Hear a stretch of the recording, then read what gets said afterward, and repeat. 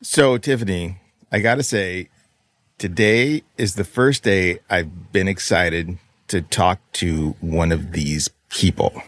Can you guess what kind of person that is? Ooh, what kind of person? A lawyer. You are good. Because today we're talking to Gordon Firemark. The lawyer with the best name in the business, That's I gotta right. say. Yeah, he is a podcast. He is the podcast lawyer and a pretty cool guy. So, Absolutely. Yeah. I'm excited. Enjoy the episode. Welcome to Mastering the Podcaster Mindset. I'm Tiffany Kane, podcast coach and professional development expert. And I am David Seiss, professional dialogue and voiceover editor. Together, we will go on a journey with you to truly master the podcasting mindset. Let's break past mindset beliefs that often create barriers to success. You will learn techniques and insider secrets to raise the power of your content and the quality of your sound. We believe your voice is powerful. Your story needs to be told, and there is someone out there who will be inspired because you have the courage to share your insights through your podcast. Now, here's today's episode. Well, hello, listener. Today we get to talk to Gordon Firemark. He's an entertainment lawyer. He is a podcast law expert and one of the best voices in the podcasting industry, I've got to say. I'm in total agreement with you on that one. His voice is like butter. He has been podcasting for more than a decade, so he's one of those OGs, and he's known as the podcast lawyer. I'm using air quotes right now. He is brilliant and came today to share with us some incredible information. He shared so much great information that we actually had to turn this into a two-part episode. So today is part one of a two-part episode. Enjoy the episode. Enjoy the episode.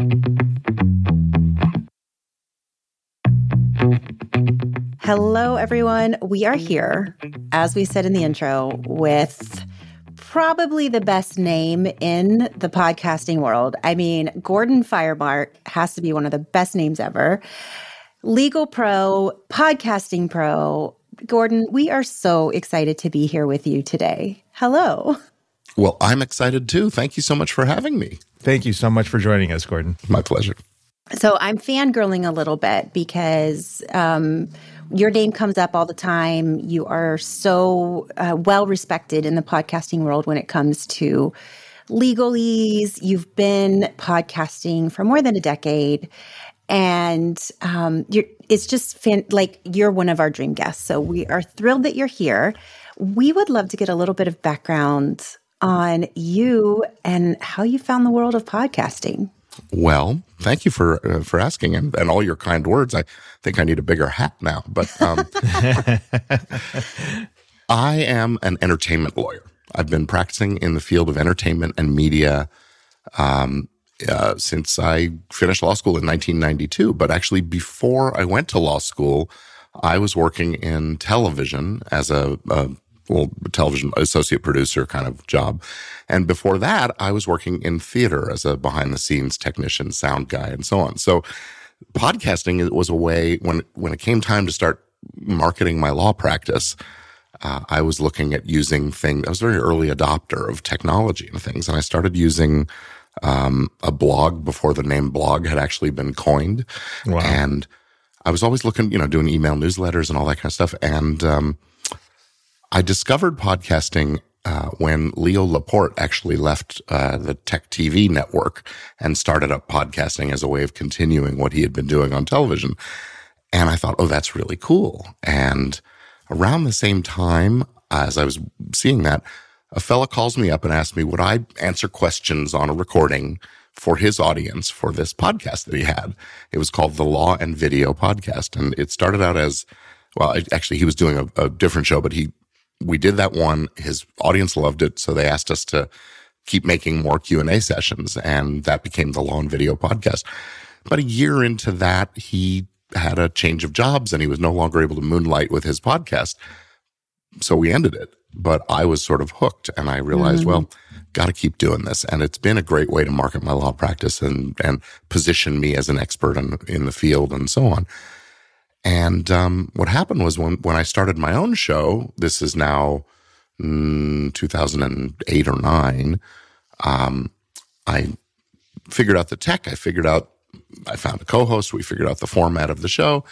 And then I went looking for, well, what do I need to do legally? And there was nothing out there. No resources. Now, being an entertainment and media lawyer, it was probably kind of geeky of me to even go thinking and looking at that. But I realized there was a vacancy. So I sat down and I wrote an ebook called The Podcast, Blog, and New Media Producers Legal Survival Guide. And that led me to sort of becoming an expert in this field. And I realized that podcasters are my kind of people, and I like working with them and helping them and just hanging with them. And so it's become sort of a focus area in my practice, in addition to theater and film and television. Wow. This is so fascinating. Okay, so my math is, takes me a little bit here for the math, but 2008, 2009, you've been doing this a long time. So you have seen some incredible changes in the podcasting world. Like you said, when you started legal, there was nothing for the legal. So what, with keeping it in mind, the legal piece, but maybe even some other pieces, what are some of the really big changes you've seen in podcasting over these last few years? Well, big changes surround the technology and the distribution, of course, but with those things comes legal issues and things that confront us. When we were just starting out, it was okay, watch out, copyright. Don't use people's music. And that is still probably the biggest, most common question is, hey, I want to use the opening 8 bars of AC/DC's Back in Black as the opener for my show. Right. Please don't do that. Please don't. First of all, it's trite and it's been done and whatever. But it's also against the law. So copyrights and that hasn't changed materially in the 50 years or so since the new copyright law went into effect. We're really due for an update, by the way. But other things that have come up in the field, and none of these are really new legal issues. It's just applying this existing body of law to a new technology and a new medium. The kinds of things that come up relate to, ordinary business stuff. Your partners. Do you have an arrangement between you? Or what happens if one partner isn't pulling their weight or just decides to bail? Or you decide you need to fire your partner? Those kinds of things. And the disputes that come up mostly center around who owns it, what happens if we break up the relationship, those kinds of things. Or you end up in the situation where somebody is unhappy with what you've said or the nature of your show, and maybe they were a guest and they want their episode taken down, or maybe they just didn't like what you said. I've been seeing a lot more in the true crime arena. That's one of the newer things is that's become a big, big genre. Yeah. And when you start telling so-and-so did a crime, you better be right about it or you're going to get sued for libel. Yeah. Oh, yeah. So are you saying that if I decide to fire David, I should probably have some legal... Hey, now. Legal- Do you see where she went with that? You're both fired. It's my show now. There we go. Well, oh, boy. I doubt I could argue. Well, yeah, but that's the kind of thing. I actually call it a podcast prenup. You got to have something that articulates the nature of the relationship and some of those what happens if. Just like if you end up with a divorce, who gets the house, who gets the kids, who's responsible for paying, those kinds of things. And so the same issues come up in any business relationship. But I think one of the big not failure, but one of the big things that gets overlooked by podcasters is that this is a business. Even if it's purely a hobby in your mind, even if you're just doing it because you got something you want to say and you want to have a little fun with a friend or something like that, you got to give it some thought and treat it like a business. Same as if you were opening a hardware store together. You're going to have some paperwork and things to clarify, well, who owns it and, what happens if we need more money or what happens if someone stops showing up for work. Right. Same kinds of issues, different business. I like that you just called it a business. I like to call it a business too. I mean, many people, they don't think of it as that. Yeah. And especially, I think, as indie podcasters, there's so many of us that are out there that it's like, oh, it's just a hobby. Well, why isn't it a business? Mm-hmm. Well, even when you treat it and think of it as a hobby, because it's this media production kind of an enterprise, there's more to it than just, playing golf on the weekends. Right. Yes. And you're putting stuff out there for the world, and you're involving other people. You need to think of it just a little more seriously. Take it, let's not call it a business. Let's call it a profession. We'll be professional in our approach to things. The professional approach means you take your sound quality seriously. You take your content seriously. You want to give the best value there for your audience. You got to take the back end stuff seriously too. And being business-like and being professional is really the way to do that. Mm-hmm. Yeah. So thinking about podcast prenups and copyright and what happens if a guest comes on my podcast and they're not happy with how I presented them and all of that good stuff. I mean, there are so many pieces and parts to people's legal questions when it comes to podcasting. What would you say is the biggest misconception that people have about podcasting and the law? I think it goes back to copyright law. The biggest misconception is, well, I'm not making any money from it, so I can use this thing. Yeah. And adjacent to that, a lot of people seem to have heard the phrase fair use. And very few of them, even among the lawyers, really, really understand fair use and the ramifications of relying on it. So let me back up a little bit and start with some copyright law basics. When a person or people get together and create something, the act of authorship is what you need in order to own a copyright in what you've created. If it's one person, that author owns a copyright. If it's multiple people, it's a jointly owned copyright. Unless there's a clear expression of the intent for something else, which is why we'll talk about podcast releases in a few minutes. But when you create something, you own it. You own these exclusive rights to make, distribute, perform, display, and make derivatives or things based on that original work. Exclusive means nobody else gets to do it without your permission, and you get to say no if they ask for your permission and you don't like what they're doing, and they have to ask you. So fair use is it's a defense. Some people call it an exception, but it's really a defense to claims of copyright infringement that comes up because of the conflict between the First Amendment here in the U.S., free speech principles, which is a direct conflict with a law that says you can't use that thing without permission. You can't incorporate someone's song or video or movie clip or whatever into your thing. So the courts had to come up with this approach to, well, how do we reconcile this? And it involves a sort of complicated balancing of 4 different factors. None of them is determinative of the situation. And then in 1976, when the new law went into effect, now, what is that, 50-something years, almost 50 years ago, Congress adopted that and said, okay, yeah, this is officially part of the law now. And ever since then, we've been grappling with these issues and balancing. And it's a case-by-case basis. There are no rules of thumb. You have to look at all 4 of these different factors. The purpose and character of the use is one of those factors. Educational, informative, cultural criticism, those kinds of uses, news kinds of things, much more likely to be fair use than something that's just pure entertainment or very commercial in its nature.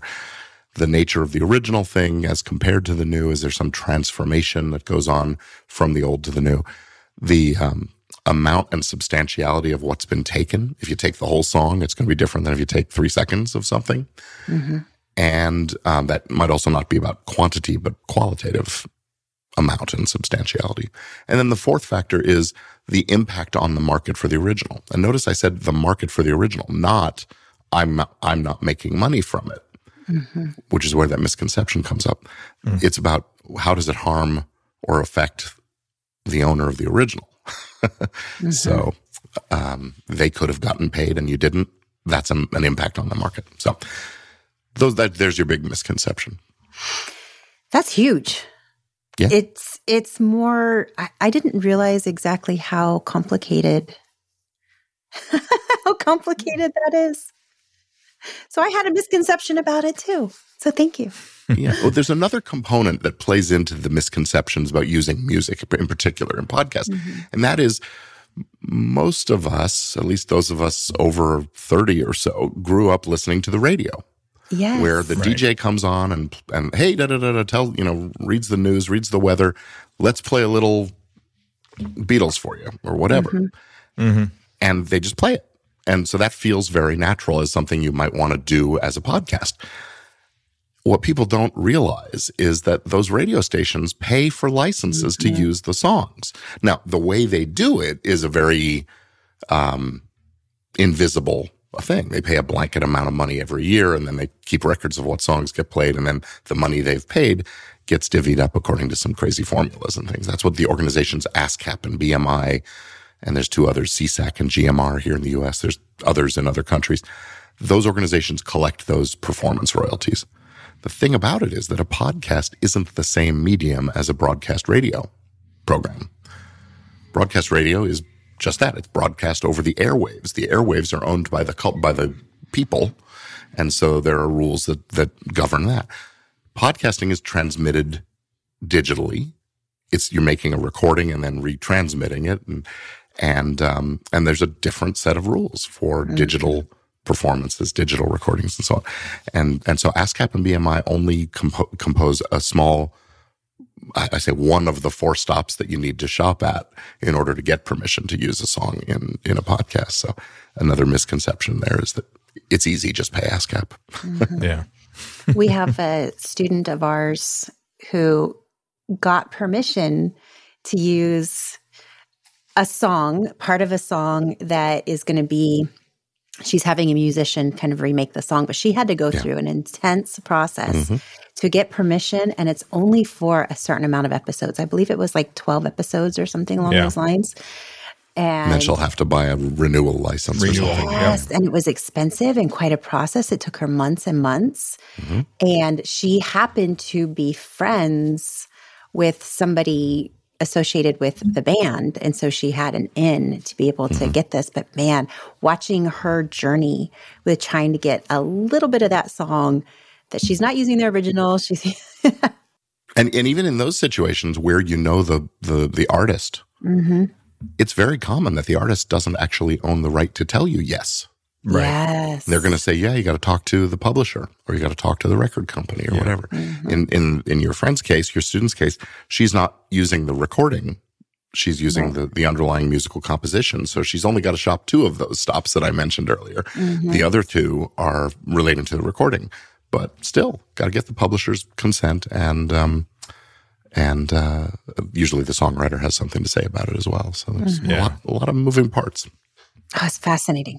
I actually heard that recently with David Bowie and Colonel Chris Hadfield. He was on the space station, and he played. I can't recall the name of the song, but the one where he's basically floating in space, and he's playing his guitar, and he sang a David Bowie song, and the production company made him pull it down. David Bowie thought it was great, loved it, had no problem with it, but the production company said, nope, can't do it. The owners of that copyright said, hey, that requires a license. Now, it was when he did it live on the NASA feed that was carried on television, that was covered by the ASCAP licenses that the television companies had. Mm-hmm. But as soon as it ends up on YouTube or someone else is monetizing it or using it in another way, it becomes a whole different thing. That's how you go from analog to digital, right? Right. That is fascinating. You mentioned a lot music that as far as the licensing goes. Does the same thing happen with because I remember, back in the 80s, I remember friends that were getting into music and they'd record a cassette tape and they'd mail it to themselves as kind of like copyright material. This is when I buy the federal stamp. Here we go. Now I'm, good as far as proving that it was mine back in the day. And so does the same thing sort of happen with the dialogue, even of a podcast, when you're out there producing your stuff and when it gets aired? Do you have any kind of, is there any sort of security that you're giving yourself by actually uploading the podcast, putting it out on an RSS? Well, yes and no. First of all, the same general principles apply to any kind of work of authorship. As long as it's original and it's fixed in some tangible form, there's a copyright. In the case of music, we have the two copyrights because you've got the recording of the song as well as the song itself. When you have, an episode of a podcast, you and maybe co-hosts, or the three of us in this instance, have created this work, this recording, and unless there's a clear intent, otherwise we own it jointly. Mm-hmm. Here we have the clear intent that this is your show. I have no ownership of it. So there you go. There's your evidence if it ever becomes an issue.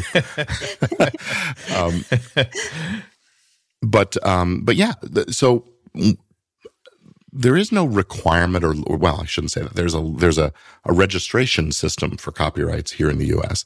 You can, and it's a good idea to register the copyright in your work, but there's a cost associated with it. And when you're putting out an episode of a podcast every week or more than that, that cost adds up. And so there's some question about whether you're going to do it for every episode or just the ones that are likely to be ripped off or whatever. Right. But the copyright protection, those exclusive rights, that kicks in the moment you create the work. So the uploading is actually helpful because it can establish the timeline of when did you create it. If somebody claims, no, I made it first, or, I don't know how with podcast episodes, it's sort of weird to think about someone claiming they created it when they're not. Right. Yeah. But the upload is the timeline. The registration used to serve the purpose of establishing that timeline. So, there is a little extra protection just because you can prove when it was made. That's the value. Interesting. Oh, but let me finish on registration. Yes. Oh, please. So it is, as I said, it's a good idea to register the copyright because, first of all, here in the U.S., if you want to file a lawsuit, you must have first registered the copyright. You could do that, the day before you file the lawsuit if you wanted, or you have to little time for the government to process things, but you can do that anytime. But if you register the copyright within 3 months of the first publication of the work, so when you first upload the file to a server, if you do it within those first 3 months, you also can get your attorney's fees if you sue and win the lawsuit. So that's a good benefit of not having to pay your lawyers cash. And you can get statutory damages, which means you don't have to prove your actual losses as a result of the infringement.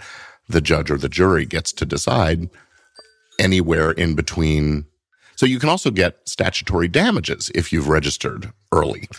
And statutory damages just means you don't have to prove your actual losses out of pocket as a result of the infringement. All you have to do is prove the infringement, and then the judge and the jury get to decide how much money should that mean. And that can range anywhere from $750 per infringement up to about $30,000 per infringement. Wow. And if it's intentional, willful infringement, you can 5x those numbers. Wow. So it could be $150,000 per infringement. That's why you see Cox Cable getting hit with $1 billion judgment a year or two ago because of allowing their users to download music files over the internet, and they it got crazy, hundreds of thousands of files. So it's like the good old Napster days, right? People are just downloading music. It was so hard to get our heads around Napster back then. Now it seems so easy. Compared to some of this for stuff. Sure. Yep. Oh goodness. Okay, so when we think about then this misconception about copyright, what would be like your biggest advice for a new podcaster? This is, if you could tell a podcaster like one or two things about copyright as they're getting started, what would be your advice for them? Well, first off, just don't use other people's stuff without permission. It's pretty simple. And other people's stuff includes those recordings. Mm-hmm. Just because you own a copy of it on your computer or your record player, right? That doesn't give you the right to use it in your podcast. If you're just starting out and you're choosing or thinking about a format for a show, do something that doesn't rely on music. Mm-hmm. Just don't. And if you do need to have music for an opening and a closing or for transitions and interstitial stuff in the show, either hire a composer for relatively low money. I think you can probably do that. Or use what are called royalty-free music sources. Royalty-free doesn't mean you don't pay anything, but it means you don't pay every time. So you can buy a license to use a particular song, for a year or for multiple shows or whatever. And, usually it's not going to be the Rolling Stones or the Beatles or Van Halen. It's going to be more generic kind of music, but it can often do a very good job of conveying what you're trying to do. Be careful when you're shopping for royalty-free music, because some of the providers, it is per use and they consider each episode a use. So if you're paying $30 for the license and you're going to use it as the show opener for the next 100 episodes, well, now you're talking about quite a lot of money. So make sure it covers the kind of use you want. And I'm pretty fond of the subscription-based ones, where as long as you remain a subscriber paying that monthly fee, you can use any music in their catalog. And even if you stop paying because you stop producing the show or something, you're grandfathered in, and those old episodes, you don't have to keep renewing those licenses. That's good to know. How do you tell the difference between a per episode and you bought the music? Gotta read the license agreement. Dang it. Read it and understand it. And if you don't understand, ask the question. I think most of them are pretty good about telling you what's happening. And I think even some of the ones that were doing the per use thing have acknowledged that podcasts are a thing, and they're changing the way they approach it a little bit. So again, if you ask the question, they'll give you a straight answer. That's a good question to ask. I'm even thinking back to, when we purchased our music. I don't remember. I just assumed that it was okay. We'll talk about that after we finish recording, and I'll tell you what I think about that particular service. Whew, I'm like sweating a little. I need to go back and look. You've been up and running long enough. You would have heard about it if there was a problem. Yeah. If it was a problem. I hope so. Fingers crossed. So I want to go ahead and go back real quick to the licensing, because we're talking about, a lot of times whenever people think about it, they think of music. Obviously, that's obviously a big one. Another thing that I'm seeing, like you noticed too, there's a lot of the true crime stuff that's coming out, and people quoting things that have been said on the news or through different types of media. Is there an issue with doing those quotes and somebody coming back and talking to you about it, or even like taking a bit of a newscast and playing back a little bit of a reading of a verdict or something like that? Does all of that fall into that same kind of bubble? Well, there's a lot of moving parts to that question. There's the copyright component. And if you're taking a clip from a television news broadcast, they own a copyright in their broadcast. So you do technically need permission. Now, if it's a jury verdict that's being read and all of the networks, all of the stations are carrying it, I guess, how are they going to know it came from their particular broadcast? Or, whatever. So you might just sort of get away with it, and they're not really going to come chase you down. As soon as I say that, someone will get sued. But so from that component, I think you're probably a short clip like that. Again, newsworthy subject matter, the nature of your use. It'll play into that fair use thing that we're talking about. I don't like to rely on fair use, but this might be one of those instances where I'd say, yeah, you're gonna be fine. It's okay. Now, but the content of the message that's being conveyed, I'm trying to think of a good example. Well, here's a recent example, at least recent to when we were recording this. Amber Heard wrote an editorial that was published in the Washington Post, I think it was, in which she said something about having been involved in a toxic relationship and a poster child for survival of abuse or something along those lines. And even though she didn't mention the name of her husband at the time, the world knew she was married to Johnny Depp, and Johnny Depp sued her for defamation. He also sued the Washington Post because they transmitted that message. So we as podcasters have the same issue, just saying so-and-so said XYZ could be a problem if you don't do something to sort of back up the facts of what's being stated. So defamation, libel, and slander. Slander is the spoken word version. Libel is when you have recording equipment or broadcasting, mass media or whatever. Right. So we're talking about libel. If you make a factual statement about a particular identifiable person and it hurts their reputation, that's libel. So you got to do fact checking. Truth is the obvious defense to a false statement issue. So if it's true, it's not libel. If it's false, it is. So do your fact checking and don't just rely on what your guest is saying, which may mean that you have to add some time to the publication cycle or things like that. Yeah. If you're doing true crime and you're really just, well, there's another issue here of plagiarism, but a lot of true crime podcasts are relying very heavily on a single source, a single newspaper's reporting on a subject or something like that. That's dangerous, A, because it's plagiarism. Even if you're not copying the actual words of those reports, you're copying the content and you're not doing your own legwork, your own fact checking and those kinds of things. So that can be just bad for your reputation if they catch you or make accusations. But also, if you're not fact checking, you might get it wrong. And, the local newspaper in small town Iowa may have, 5,000 readers. If your podcast has 25,000 downloads in the first week, you're an easier target for the complaint to be made. And you're making it, more harm because it's being broadcast. So if you do your fact checking, get multiple sources to corroborate what's being said. Now, another thing to remember in libel and slander is that opinion is another defense to libel. If a person actually is expressing their opinion, so we're not talking about facts anymore, because opinions don't always have to be true. As long as they really hold that opinion, they're protected. Again, as long as it doesn't start to sound like fact. Saying someone's a child molester is a factual statement. Someone says there's something shady about that guy. Maybe he likes children a little too much. I'd say that's as far as you can go before you start crossing the line into libel or slander. So, again, fact checking and just being careful about those kinds of things. If it doesn't really, if it doesn't have a big bearing on the subject matter of the show, maybe it's just safer to remove it or hedge around it a little bit.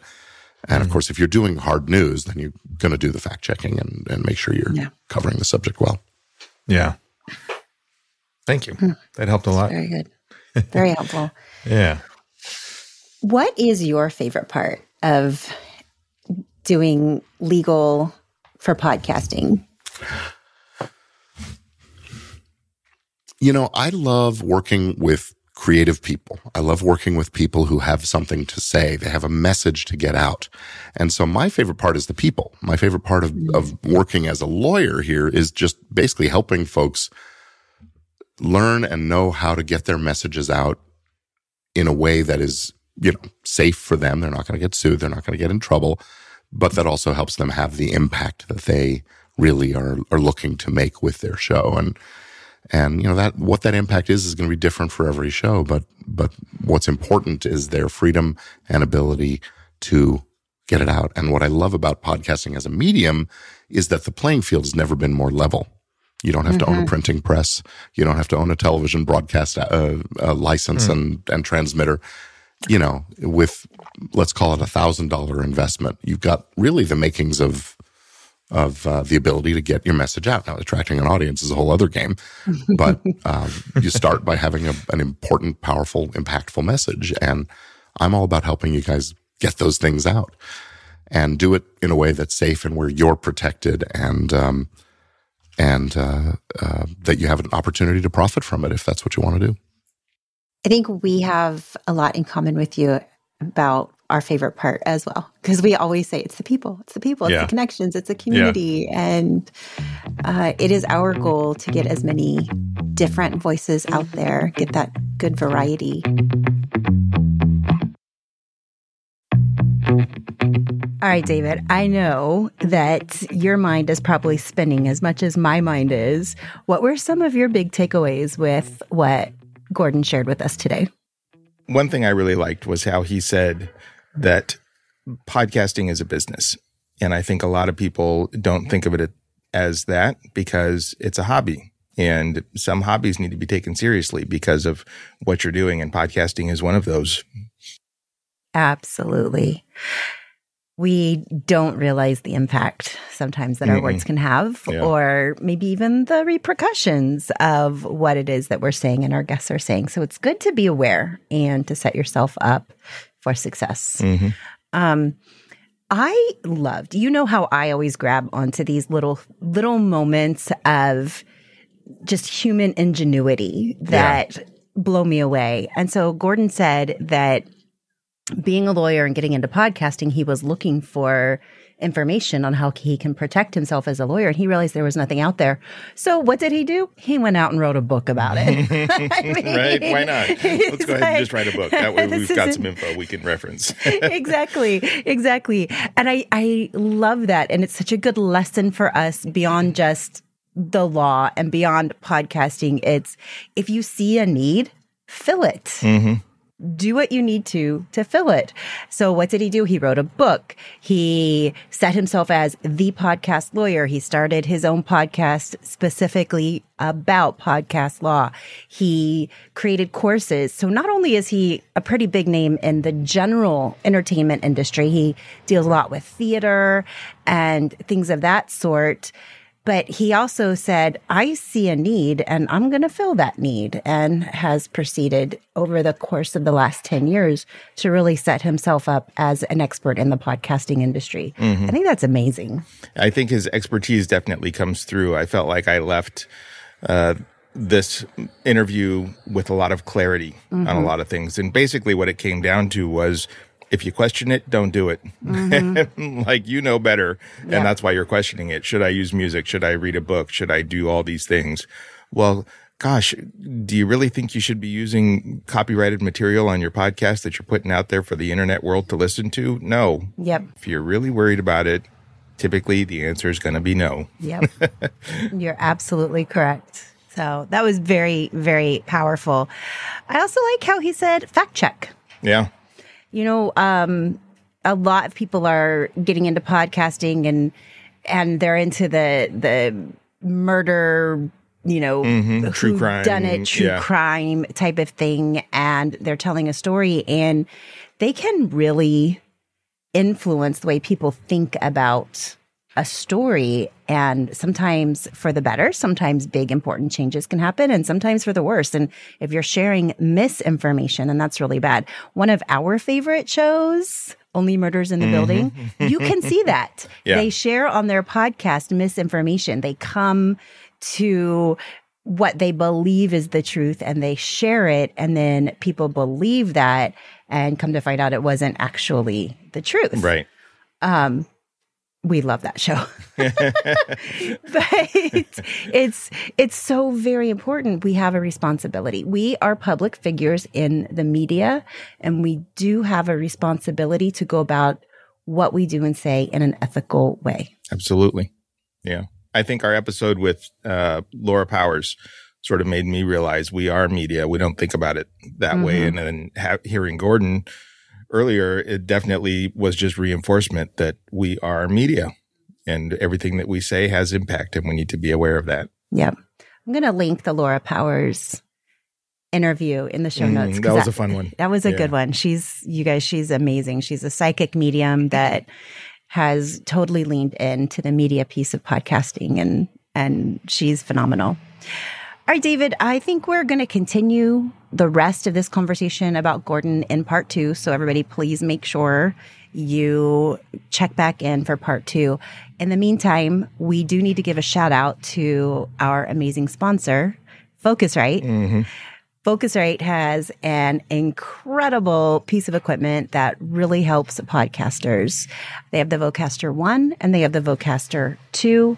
Will you tell us about why this wonderful little piece of equipment is so phenomenal for podcasters?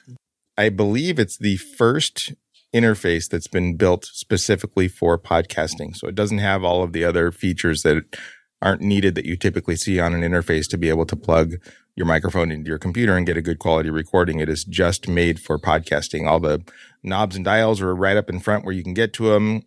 Cords go out the back so they're not laying on top of your lap. Like, it's just a really, really well thought out device and works extremely well for what we want. It just does exactly what we want it to do.